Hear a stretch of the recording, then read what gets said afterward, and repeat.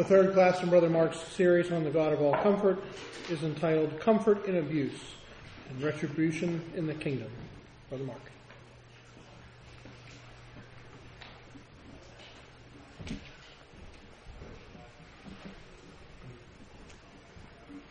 Brothers and sisters, thank you for bearing with me through this somewhat of a roller coaster ride of emotions and joys in the future. It's going to get a little bit darker now for this one, but it's important because of the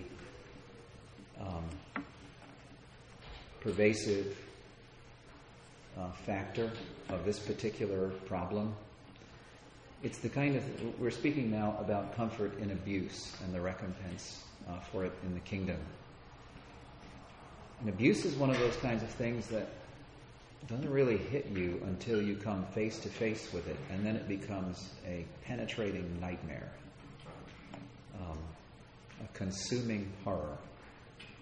I'm saying this from direct personal experience with another sister in our ecclesia, one that I grew up with, knew all her life, and had no idea what was going on in the background of her life. But it's important because, like I said, it's a pervasive problem.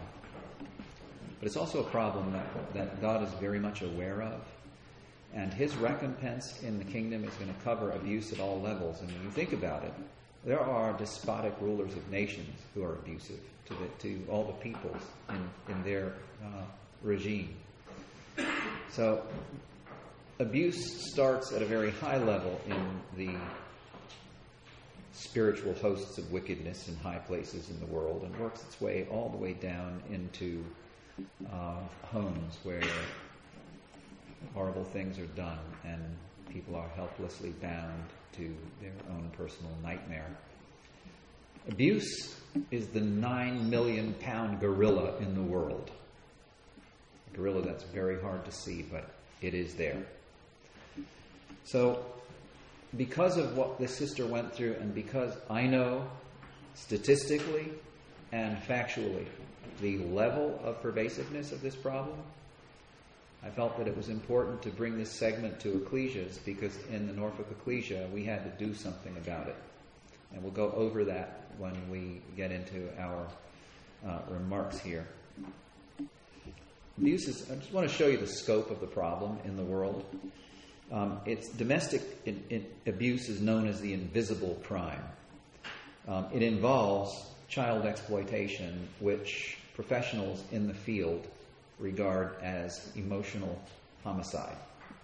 In other words, it destroys someone emotionally. The problem is so pervasive that you either know someone who is suffering from abuse, or you have known someone, or you yourself are suffering from abuse, or you may even be hiding abuse, covering it, unwillingly or willingly covering it. But in any case, it's pervasive enough for all of us to have come into contact, unless you're very young and just haven't yet, with someone who is being abused or has been abused. A British Crime Survey said that abuse affects 1 in 4 women and 1 in 6 men.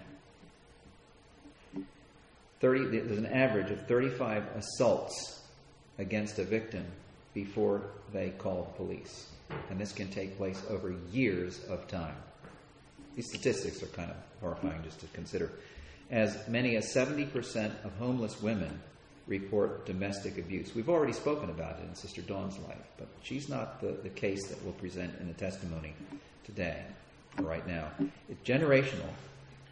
And abused children themselves grow up to be abusers. In child exploitation, the statistics are now 1 in 3 girls and 1 in 5 boys are exploited before they are 18. And the Me Too movement is evidence of this, the problems with the Olympics, the problems in colleges.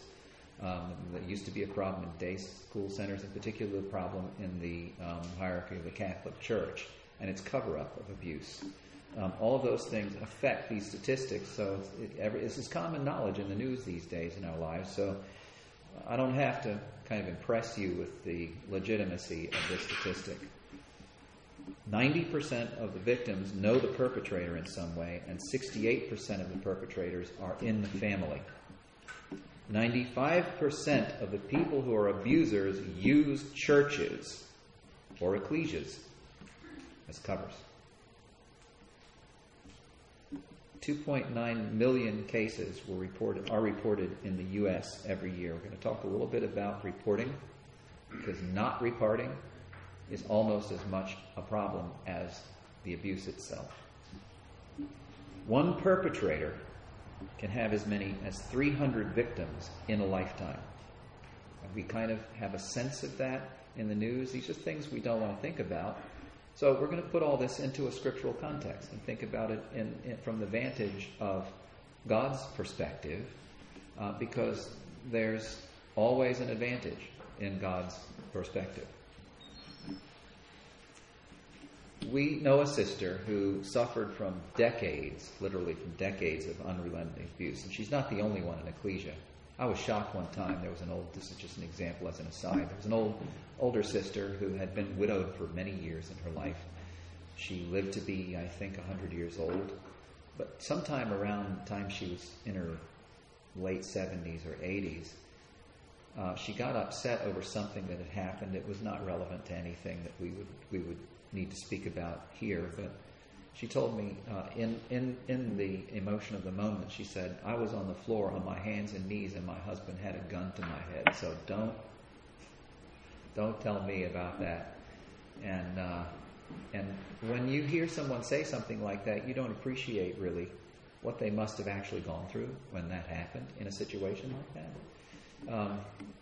So speaking now, that was just an aside. Speaking of the sister whose testimony is in this part, she went through decades of unrelenting abuse, and we didn't know about it. We used to say that she was only happy if she's miserable, and we had no idea what was making her so miserable.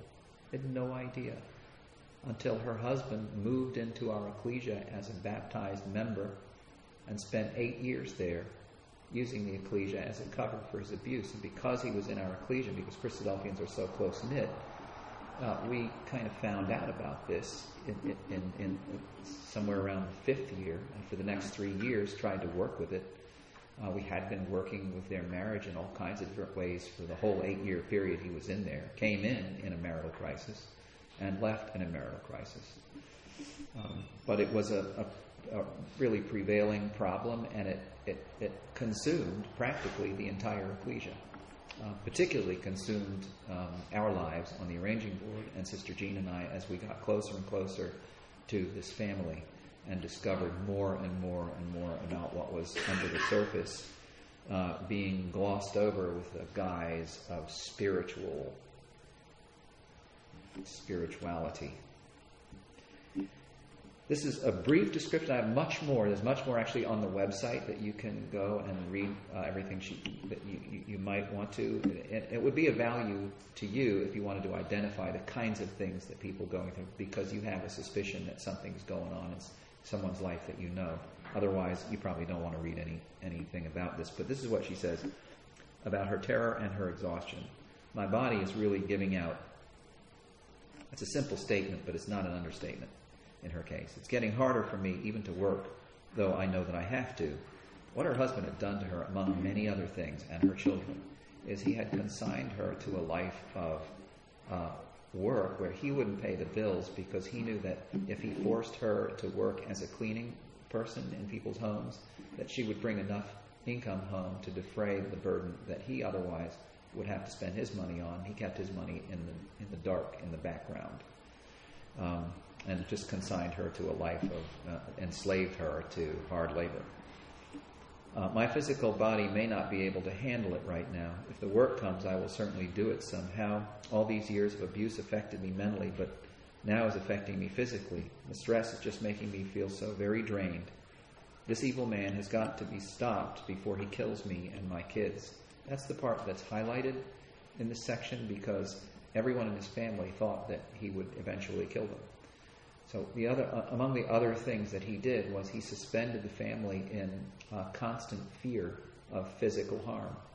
He never really followed through with it, but he made everyone in the family certain that he was capable of it, and all but promised it by his behavior and his tone and the things he would say to people. He also had a collection of guns, so that made it all the more believable.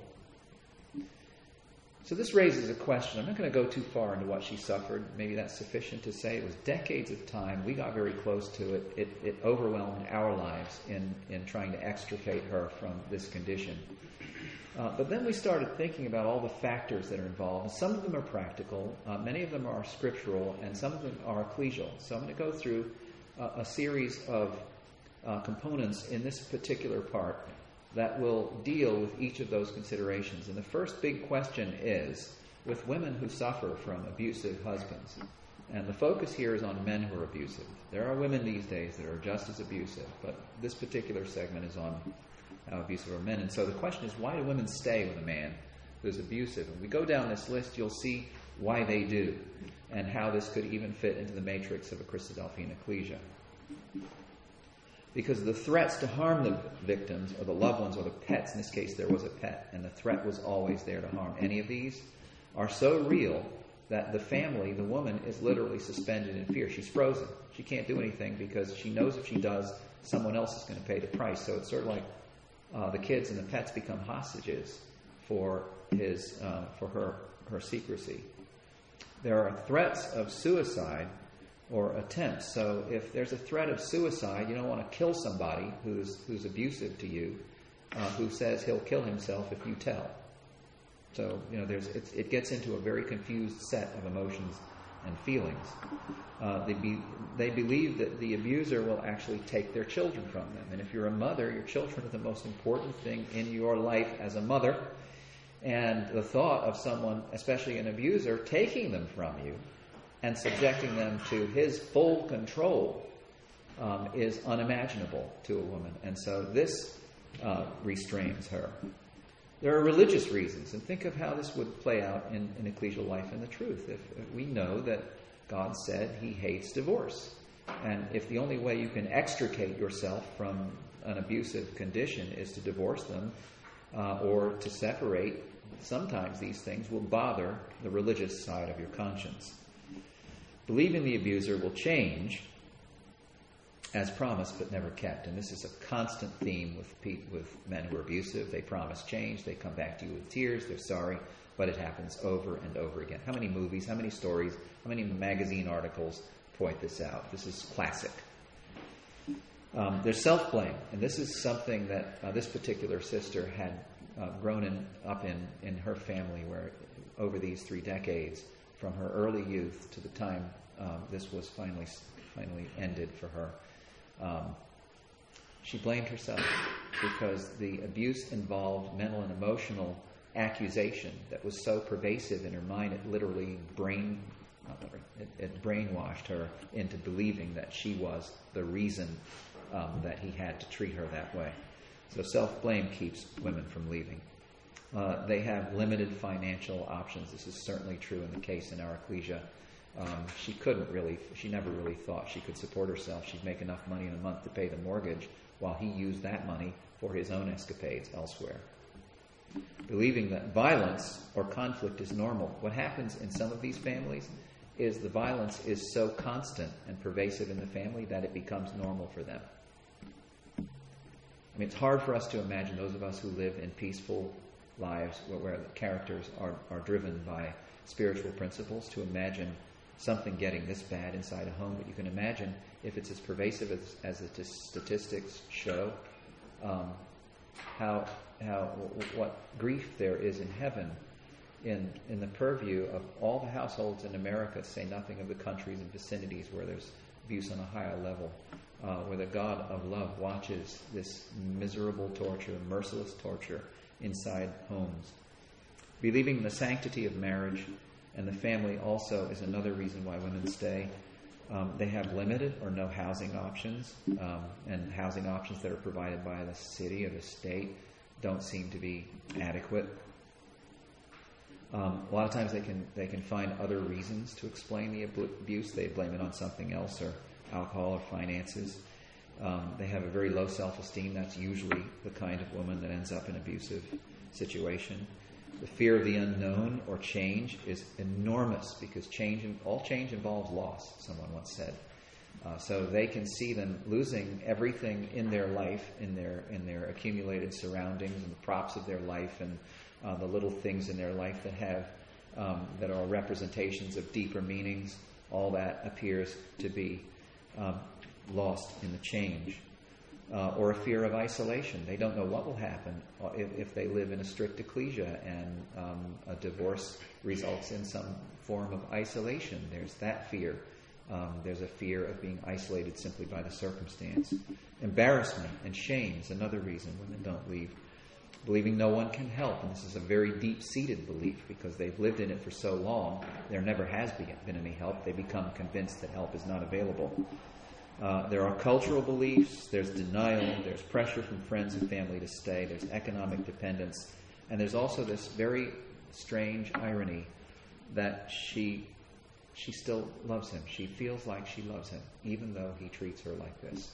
A very pervasive condition in the pity of these women's lives. So in this particular sister's case, the only way she could cope is in the comfort that was provided to her from her faith. And there are many different ways in which that comfort came to her. She would listen to tapes of Christadelphian talks. So if you're a speaker and you speak about these things, and there's a woman out there who's suffering like this, and she picks up your talk, that will come into her life as a comfort. She's very close to her Bible and did an amazing job of raising her children in spite of these circumstances, and stayed very, very close to the Scriptures, and they came into her minds and constructed an anchor of comfort. The ecclesia was another form of comfort. She came assiduously every Sunday. She came to as many classes as she could get out to, not too many in that case. But the exhortations and the sympathies and the hugs and kisses and the arms around her all provided her with some measure of comfort that comes from the hand of Christ as it treats those whom he touches through the contact with brothers and sisters. This is what she said in all of that. I've been in the truth since I was 15 years old, but I've never really seen and felt it until the worst adversity in my life. And this is that wonderful paradox that we're speaking about in this whole series of comfort being manifested in affliction as a result of and in contrast to affliction. So she says, once I put complete trust in God, there was the arm of flesh had failed her for sure, and gave him the steering wheel of my life, then and only then could I have peace within. So how, in this circumstance, and she's been desperate almost as long as we've known her, how could she find peace within? Unless you can actually use the knowledge of God instead of the knowledge of good and evil, which was the prevalent knowledge of her life. Use the knowledge of God to bring that peace into your thinking. That then becomes the source of comfort and peace. I know that God knows where we were going and how to get there. This adversity has been too hard for me to physically, mentally, and spiritually handle alone, and that is not an understatement. In every aspect of what she's describing there, physical, mental, spiritual, she could have added emotional. It's been too difficult for her to manage alone. But she wasn't alone. She had a group of believers who were around her, gradually becoming more and more aware of this, and who were supplying the kind of support she needed, and friends. She had friends who were themselves wives of abusive conditions in their marriage, and they came to her rescue. Once I completely gave him, that is God, the wheel, then so many blessings started to happen. 2 years later, when I updated this last fall, she said the storms are settling down now. This is because the scoffer was driven out of the ecclesia. We're going to see this later on in a verse. Drive a scoffer out, and abuse will cease. We drove him out of the ecclesia, and by effect, she drove him out of, or circumstances drove him away from her, which gave her a bit of a rescue. The storms, so she says, the storms are settling now, and in the most wonderful way. She was a cleaning lady for these people, and they had a house available because the woman that was getting old and who she cared for in her cleaning could no longer sustain herself, manage her own life in her house alone. So the daughter and son brought her in. They happened to be very loving, kind, religious people, and they had mercy on this woman, gave her a place to live, her and her daughter. So it was a deliverance that was supplied. We saw this. It was supplied by the Lord. through the Spirit as it operated in the minds of several people who weren't even in the truth, but so penetrating was the Spirit of Christ in this world that he had enough of an effect on their hearts to provide a place for this woman to live in. It's actually a bit nicer than the place she was living in, that she had to leave. So she says, the storms have been extremely heavy, but they've taught me and my family to truly rely totally and completely on God. They've taught us to be patient no matter what. They've taught me to pray like I've never prayed before. Truly, I'm so very blessed and thankful for our God that has never ever left my side through these heavy storms, but instead been with me and with his arms around me and my family the entire time. How could a woman conjure that kind of thought unless she understood it to be true in her life? And that is in every side that God gives us providentially and all the anchors of strength that he provides by his word. Don't ever give up, but keep trusting, believing, and pray without ceasing. God loves us all so much, and he will guide you through every storm you are going through now and in the future. So when I asked her, what is the verse that anchors your hope? She said this. And we know that all things, imagine this, what are all things in her life?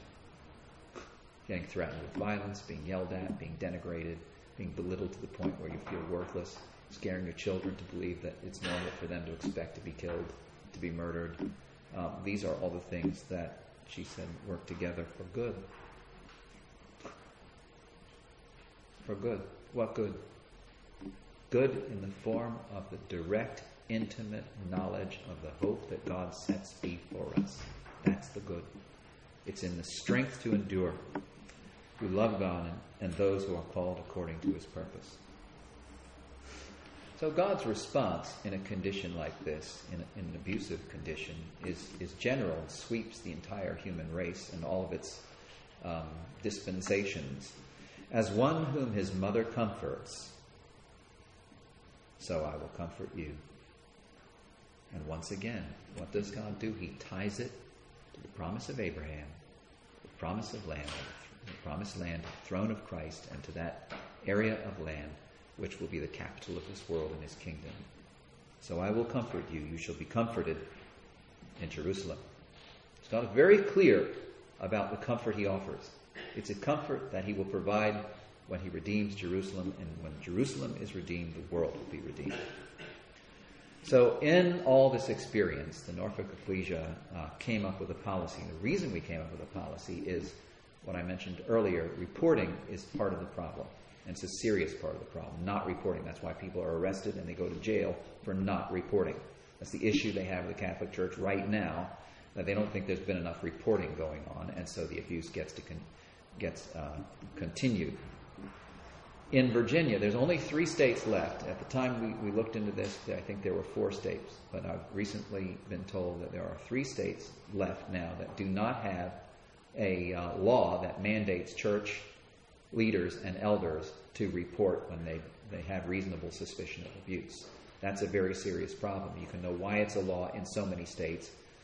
Virginia, the state that we live in, does not have a law that mandates church leaders. So we spoke to a lot of people about this in the course of our involvement with it, and we were told it would be a good idea for you to develop a policy, since you live in a state where it's not mandated by law. Develop a policy where the church mandates itself, its own leaders, to report when there is reasonable suspicion of abuse. It's this serious in God's eyes. Whoever causes one of these little ones who believe in me to stumble, it would be better for him if a millstone were hung around his neck and he were thrown into the sea. This is the kind of offense that abuse is. When there's a selfish father and a dominant narcissistic man in the family, it's a millstone level offense, what he does to the children. If that man is a brother and he's not being reported, this needs to be uncovered and dealt with. And the ecclesia's, not the ecclesia's role to do it, but it is the ecclesia's role to report it. If you can do something about it without going to the judges of the world, then Paul's advice is to do that, because he says to the Corinthian ecclesia, you need to judge these things internally. But where you can't do that, it's necessary to report. So we developed a policy, and I'm going to introduce some aspects of the policy. It's a little big, so we don't have time to do it in the confines of this part. But this was entitled, the Norfolk Collegiate Policy was passed in a special meeting on family services pertaining to abuse and exploitation. I'm just going to read the first paragraph of it so you can get an idea of what this policy does. I'm just going to say up front, this policy is available on the internet for you to copy and download in your ecclesia if you feel like you'd like to take this step. If you have dealt with this in the past and know you may deal with it in the future, you can download this and use this as a template for whatever policy you want to write. And we did it deliberately with that in mind, not only just for the benefit of our affairs in the ecclesia. Why the ecclesia needs a policy on this subject. The creation of this policy stems from our having officially opened a counseling service for the Norfolk Ecclesia, in which our members are financially supported to receive qualified counseling for a specific period of time where their trials are beyond the scope and ability of our own members to provide sufficient resources for help. In any other case, we've got all the resources that we have in ecclesial life that we have as individuals in the particulars in that ecclesia, but there's a limit. And this is when that limit is exceeded. We acknowledge that brothers and sisters are subject to the same proclivity to sin as all mankind, and provisions should be made to aid victims of abuse and exploitation, recognizing that this abuse could come from outside or from within the body. And I don't need to go far past that point to remind you that we know of cases where this is in the body. This is an overview, and I'm just going to bolt these off. It has an introduction. It defines abuse, obviously. It gives a list of relevant scriptures. It shows what the state's laws are, including signs and recording. And I'm going to add right here, all this is meant to have a practical basis of dealing with this when it is otherwise so sort of unreachable, especially in the protection of the sanctity of a family and a family organization. We have a victim-first priority. I would love to talk to you about that, and if you want to know what that means, we can take that up in a later conversation. Reasonable suspicion is as opposed to proof. We need to explain what that is, because a lot of people think that if you have a suspicion, you can't use it because we're not supposed to be, scripturally speaking, we're not supposed to be suspicious of one another. But reasonable suspicion is a different thing. It's when there are all kinds of things that are wrong. You know something's wrong. These are the signs that something's wrong, but you have no proof. What's required in the state reporting is not proof. The state then looks for the evidence and seeks the proof. What they go by is reasonable suspicion, and nobody is indicted on the basis of suspicion. So all this does is set up a condition in which people who have the authority to do so can probe deeply into a family's life and discover if there is, in fact, abuse. There's a consequence to fellowship, obviously, so we put that in there. There's a need to protect people with whatever confidentiality may be involved. And that's on the principle in the Bible of covering and on one hand covering sin, on the other hand exposing sin. So we do both in ecclesial life. If you've been on the arranging board, you know the need to cover sins when you become aware of them.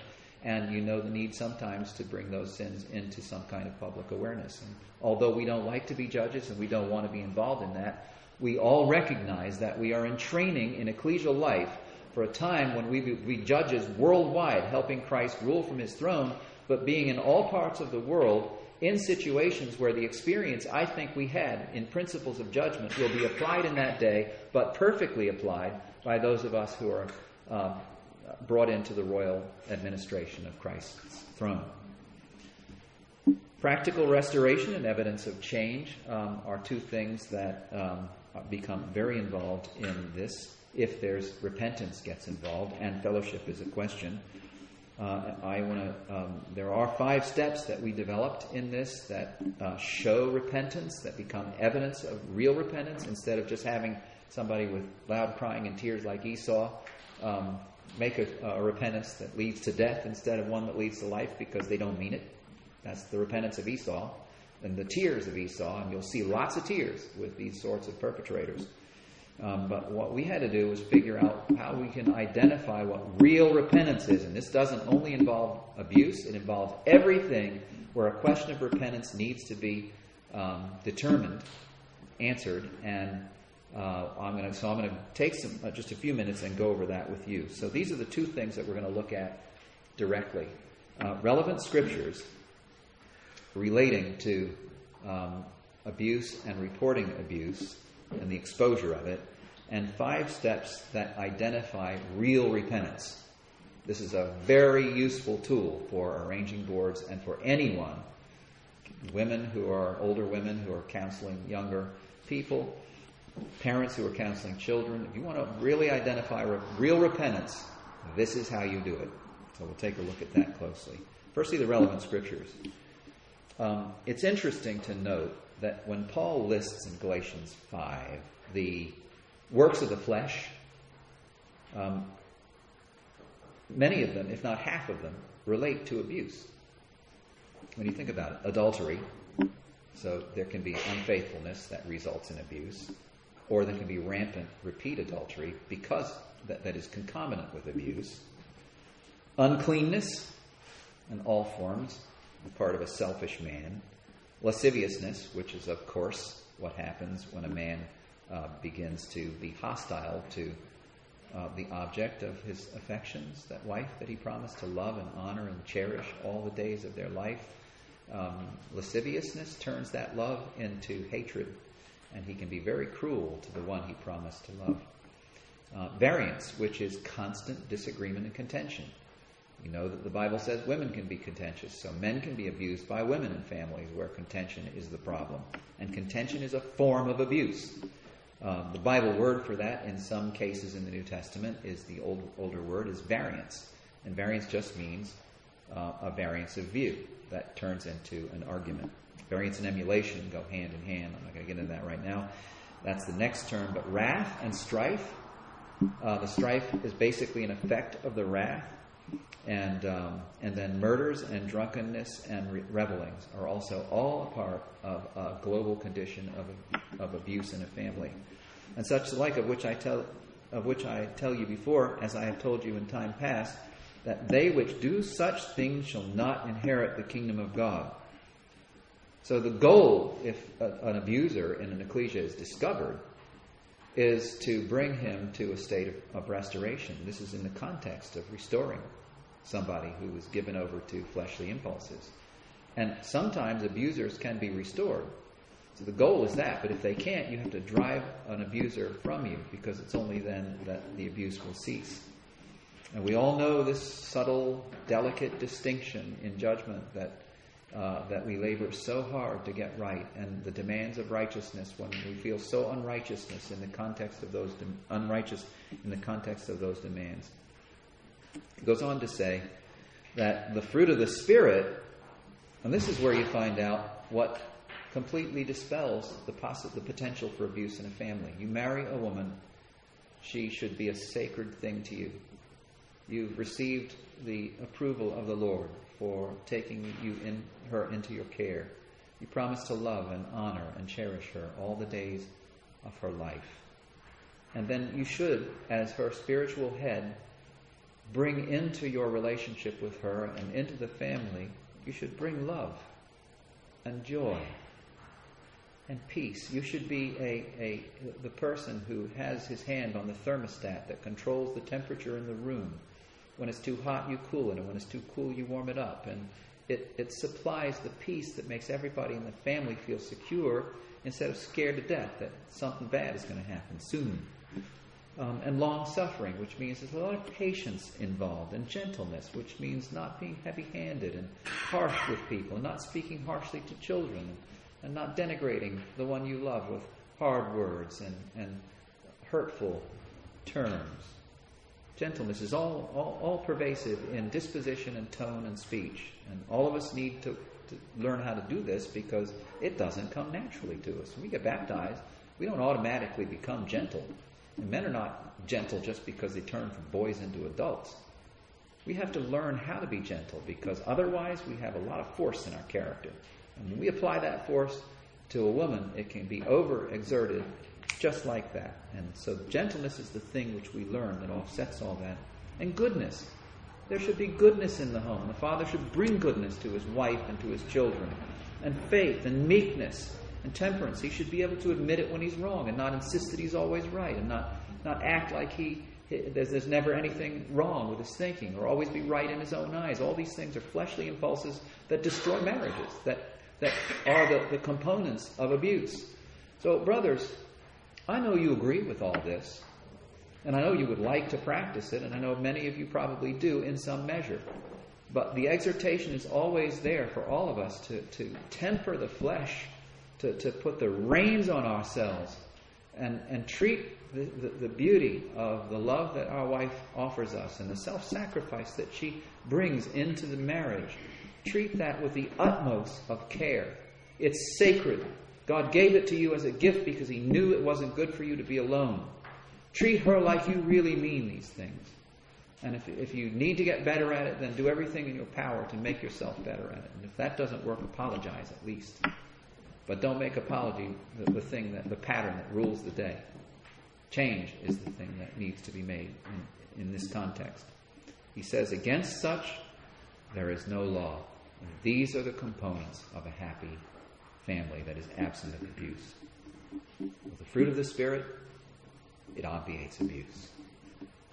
So that's the first scripture. Another scripture is auxiliary counsel is actually scripturally justified. As Christadelphians, we have no confidence in the wisdom of this world. But there are certain areas where this world applies its wisdom to things that we kind of also can't control. So in Proverbs 11:14, he says, where no counsel is, the people fall. But in the multitude of counselors, there's safety. There may be a multitude of counselors in your ecclesia. There may be a multitude of counselors in a consortium of ecclesias in your region. And you may not have enough counsel among brothers to solve the problem at hand.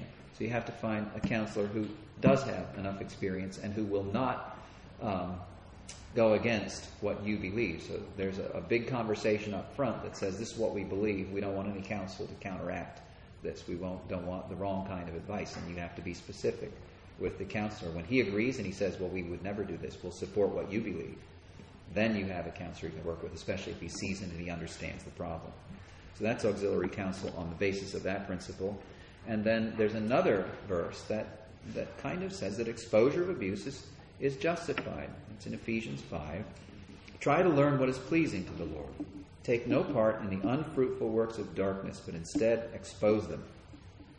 Oh, I've seen a case where a brother actually took part in the unfruitful works of darkness by supporting and defending the abusive brother. And he thought he was the Christ image in this, but instead he was actually taking part in his unfruitful works. He was defending him in every regard, had no confidence in anything we were trying to do, and just counteracted everything we did. He was a brother, and he thought he was behaving like Christ. But I'm not going to analyze why this happened in his mind, but he actually did this. So I'm saying it's possible. And that's the way it happens. You become sort of self-deceived in a Savior image, and you don't really apply what needs to be applied to the problem. Instead, it says, expose them, for it is a shame even to speak of the things that they do in secret. But when anything is exposed by the light, it becomes visible. For anything that becomes visible is light. And it's a very painful thing to expose these unfruitful works. But when you do, the pain is like surgery. You go through a period where it really hurts in order to get well. The healing follows the remedy, and the remedy can frequently be involved with very painful conditions. There's another aspect of this, and that's obedience to the laws of the land. So in your state, let's say in Pennsylvania, I think it must be in Pennsylvania, that reporting is mandated to church elders, then it's important for ecclesial use of state law, and it becomes necessary in the context of these scriptures. Declare these things and exhort and reprove with all authority. Let no one disregard you. Remind them to be submissive to the rulers and authorities, to be obedient, to be ready for any honest work. And what we are talking about when we expose abuse is we're using an honest work to uncover a very dishonest one, a very deceptive, dark, hidden, dishonest work. So to counteract that with honesty, and I've been told there's a brother in California who is a director of a counseling center, and we had lots of conversations with him along the way, and he said, when a family is used to hiding everything, and they live kind of in the shadows of cover-up, nobody will admit anything to themselves or anybody else, and they're used to basically lying about families' conditions at home. He said to take that family and start operating on a level where the truth is out on the table, he said, is an extraordinarily painful experience for a family, and many of them don't survive it. It's so painful to work with truth when you're used to covering it up with deception. Not willingly, but as a necessity, if that's the case. Then there's judgment against lawbreakers in Scripture. In Romans 13, Paul says, "Let every person be subject to the governing authorities, for there's no authority except from God. And those that exist have been instituted by God." Especially, I think, Child Protective Services must have been instituted by God to protect their children wherever this can be done, because they become a threat to evildoers. So he says, "Therefore he who resists the authorities resists what God has appointed, and those who resist will incur judgment." So this is a principle that even sounds a little bit stronger in defense of going to authorities and seeing if you can do whatever it takes to stop this problem, because it kills children emotionally and can result actually in worse things than that. So that's the scriptural basis for our having a policy on it. I'm going to turn your attention to evidence of change, because that's the big question when you're looking for repentance. And if you need to repent, then this will also help you understand what it is that actually applies to repentance. So you see the practicality of this when we look at the list. There are 5 steps in repentance that provide evidence of a change of heart. That's what repentance means, that there's been a change of heart. The big question is, if somebody's crying like Esau, and they have these great tears, but they really don't mean it, how can you differentiate between somebody that's begging for forgiveness and appealing to all the grace of the cross, but remain unrepentant, as compared to someone who is begging for forgiveness with all the same tears, but they are willing to follow a process that proves that their repentance is genuine? That's what we're looking at here. So step 1 is they have to be able to say what they did was wrong. It's that simple. This is what I did that was wrong. A person who's not repentant has a very hard time finding in his heart what he did that was wrong. He's always justifying himself. If he's narcissistic, he can't do anything wrong. He's right in his own eyes. He never did anything wrong. So this is critical to understand. What I did was wrong. If somebody is honest about that, but you cannot tell them what they did that was wrong, and then have them say, "Well, I'm so sorry about that," because that doesn't prove anything. You just let them know what they're supposed to say. They have to do the work of their own repentance. So you ask them, "Let us know when you understand what you did that was wrong." You don't tell them. You don't give them any hints. Because a clever person, you know how human nature works. Give them the slightest little hint, they'll reflect that right back to you and say, "Well, this is what I did that was wrong." So you don't want to tell them. You want them to discover it themselves. Then they should say why it was bad for them. What they did was wrong, was bad for them. They should also say correspondingly why it was bad for the person they hurt. If they can't do that, a person who's narcissistic, has a mental disorder, or right in his own eyes, or is given over to his pride, he doesn't know why it was bad for him, and he couldn't possibly say why it was bad for somebody else, because he thinks what he did was good for them, and what they did was bad for him. What they did was bad for him, not other way around. What I did was bad for the person I hurt. So they're all confused. They can't come up with this unless it's genuine. If they're genuine, you'll hear straight answers to these questions. Step 4, what I will do to ensure that it will never happen again. I know one example that was given to us was a man who was in this process had to promise that he couldn't go within 5 miles of the ocean front. As he got near any woman that had a bathing suit on, he'd be tempted to his problem. We never did find out what that was. But his promise was he would stay outside. We know another family where there was abuse or a condition that needed changing, and the whole family had to get rid of their phones. Nobody in the family could have a phone in the house. It was a problem they were trying to solve, and that's what they did to ensure that the problem, in this case it was the loss of a little girl, would never happen again. They didn't lose her. They saved her, but to prevent that from ever being a threat again, they had to get rid of their phones. So you think, if you're serious about something, about solving a problem, you'd be willing to apply the simple things that are required in this list. And the last one is what I will do to make restitution to the person I hurt. I think Esau did that with Jacob. I think he made restitution to Jacob when Jacob came back, and they hugged and they shared livestock together. And it didn't turn Esau's heart, but he did repent of his intent to kill his brother in his anger. So once again, if you want to download the ecclesial abuse policy, this will be in the PDF file that you can download from your website, or you can remember this, mintdesign.com/comfort. You will see the abuse policy, and if you'd like to use that as a template in your ecclesia to extend the influence of what we're talking about here beyond today, then you're welcome to do so. In scriptures, there's this problem of abuse is identified, for example, in Abigail's relationship with Nabal. Nabal's described as an insufferable fool. David was going to kill him, and Abigail saved his life. But this is the description of him. I think we would all probably agree he was probably abusive. The man's name was Nabal, and his wife's name was Abigail. The woman was intelligent and beautiful, but the man, a Calebite, was harsh and evil in his dealings. He is such a worthless fool, nobody can talk to him. And that sounds to me like he was right in his own eyes. He was probably narcissistic.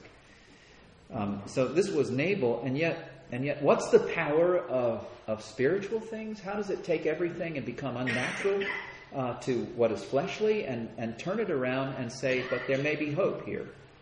This is what she did. She tried to save his life. God ended up judging him on the spot then, but his wife was so wonderful, she tried to save it, and certainly won the king's favor. She had no guile.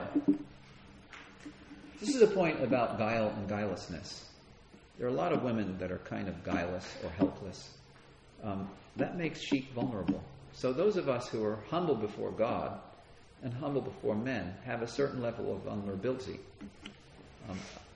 I'm not going to spend a lot of time on this, but I want to tell you that Dr. Thomas was such an one. He was a little sheep in his own right too. And he entrusted the sale of his property twice in his life. Once a very nice house in Richmond, and another a big farm around Chicago, to an agent to sell for him. And in both cases, the agent sold the house and absconded with the funds.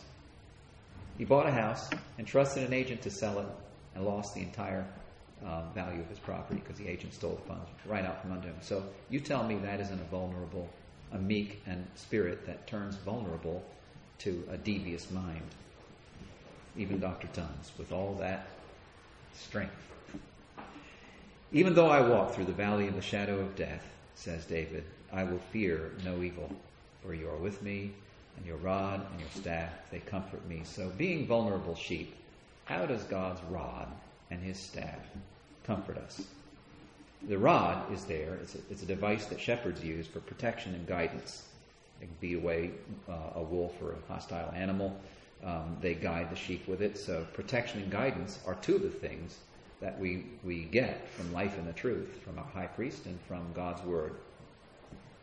The staff is for rescue and correction. So protection and guidance, rescue and correction are the things that a good shepherd, and we are in the care in this fold of a very good shepherd, those are the things that we get from him. The way the little crook works, I don't know if you ever knew this, but it's just big enough to fit around the hoof of a sheep. And if a sheep gets caught in a thicket, a shepherd can grab a sheep with the hook around the sheep's hoof and pull him out and rescue him from getting stuck. And I think sheep probably get stuck a lot. My impression is, Brother Des Manser told us that sheep are so dumb that they will die in sight of water rather than go and taking a drink. A shepherd has to call them to the water and get them to drink, lead them to water and make them drink, because they are otherwise so innocent and vulnerable that they will die in sight of water rather than drinking it on their own. So sheep need shepherds, and we are supposed to be sheep-like. That doesn't mean we're dumb. It means that we need to be led and rescued and protected and corrected by our shepherd. So protection and rescue comfort sheep when they are helpless. And that's why Jesus said, pray this: lead us not into temptation and deliver us from evil. This is something Solomon said about the oppressed and vulnerability of abuse, according to Solomon. Again, I observed all the acts of oppression being done under the sun. Look at the tears of those who are oppressed. They have no one to comfort them. Power is with those who oppress them. They have no one to comfort them. And Jesus was oppressed like this. He was abused by the Pharisees and the people who hated him, the people who despised his assumption of authority. what they thought was an assumption, a wrongful assumption of authority. And it says of him, I looked for pity and found none. He was abused and he couldn't find any pity. Making true what Solomon observes here. Justice pleads for correction. So we love justice along with Christ. He's the purveyor of justice. And this verse says, Isaiah says, wash yourselves, cleanse yourselves, remove your evil deeds from my sight, stop doing evil, learn to do what is good, seek justice, correct the oppressor. God may work with both. You remember he worked with another abuser and actually put him into prominence in ecclesial life. He took the Apostle Paul, who was murdering his brethren, and he caught him up short. He changed his heart, and he turned him from an abuser into the man who set the world on fire with the light of Christ. So there is hope for both. God may work with both. The poor and the oppressor have this in common. The Lord gives light to the eyes of both. So there's also a balancing cue in this whole message that says, if there's any way we can, let's go to work to see if we can turn an abuser's heart into a loving heart. David foreshadows Christ's abuse when he says, how long, O Lord, will you hide yourself forever? Remember, Lord, the ridicule against your servants. In my heart I carry abuse from all peoples. How your enemies have ridiculed, Lord, and how they have ridiculed every step of your anointed. May the Lord be praised forever. And this is what happened to David. He speaks of it, I think, prophetically of Christ, saying of both of them, they carried abuse in their heart. And if you come across it in your life, you will also carry it in your heart. And you will be ridiculed. Solomon's advice about abuse, and we mentioned this earlier, is drive out a scoffer and strife will go out and quarreling and abuse will cease. Whoever corrects a scoffer will get himself abuse, and he who reproves a wicked man incurs injury. Do not reprove a scoffer, or he will hate you. The balance on that is that when we were working with this abusive family, Jean and I put a deadbolt lock on the door every time we went in the house. And we knew that if this man came to the door, I told Jean, don't ever open it. He's dangerous. I was in court one day and I told the clerk, I said, if I get murdered, this is the guy that did it. I was vulnerable to this whole thing. And that's what Solomon's talking about. You correct a scoffer, you're at risk. Paul addresses separation in abuse. It's another thing that occurs where somebody needs a woman needs relief. But if the unbelieving partner separates, let it be so. In such cases, the brother or sister is not enslaved. God has called you to peace. When there's no peace at home, you have Paul's opinion that it's okay to separate with the view of restoration, of reconciliation. And if separation is the only way you can breathe at night to go to sleep, then it becomes an essential part of healing. Then in the end, once again, there's the side of what will happen in the kingdom. Now, this is a message I'm going to take the time to make. I know we're getting a little bit long here. It's been a long day. 3 in a row for me and 3 in a row for you. Same 3 in a row. But this is so important that I could end here, but I'm not going to, because this is an aspect of God's judgments in the kingdom that are critically important, and it's a message that comes to us from Malachi to fathers. It's a message to fathers. So if this was a verse, it would say, instead of saying coastlands, listen up, what we're saying here is, fathers, listen up. If you're not a father yet, you still need to listen, because you may be one day. A message for husbands and fathers.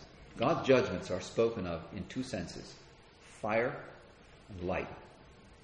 The light is what led the Jews to the wilderness. The fire is what consumed the animal flesh. So these are both aspects of God's protection and his judgment against flesh.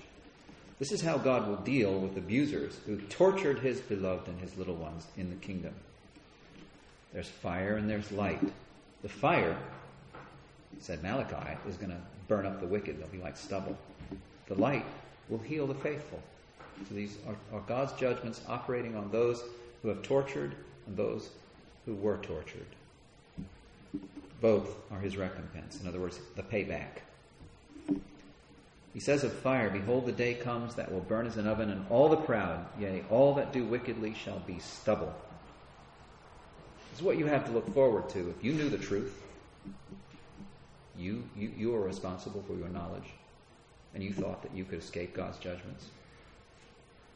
The wicked, you'll be among those who he turns to stubble, and the day that comes shall burn them up, says the Lord of hosts, and it shall leave them neither root nor branch. And there is comfort in this, as we'll see tomorrow, there's comfort in this for people who have suffered at the hand of this abuse.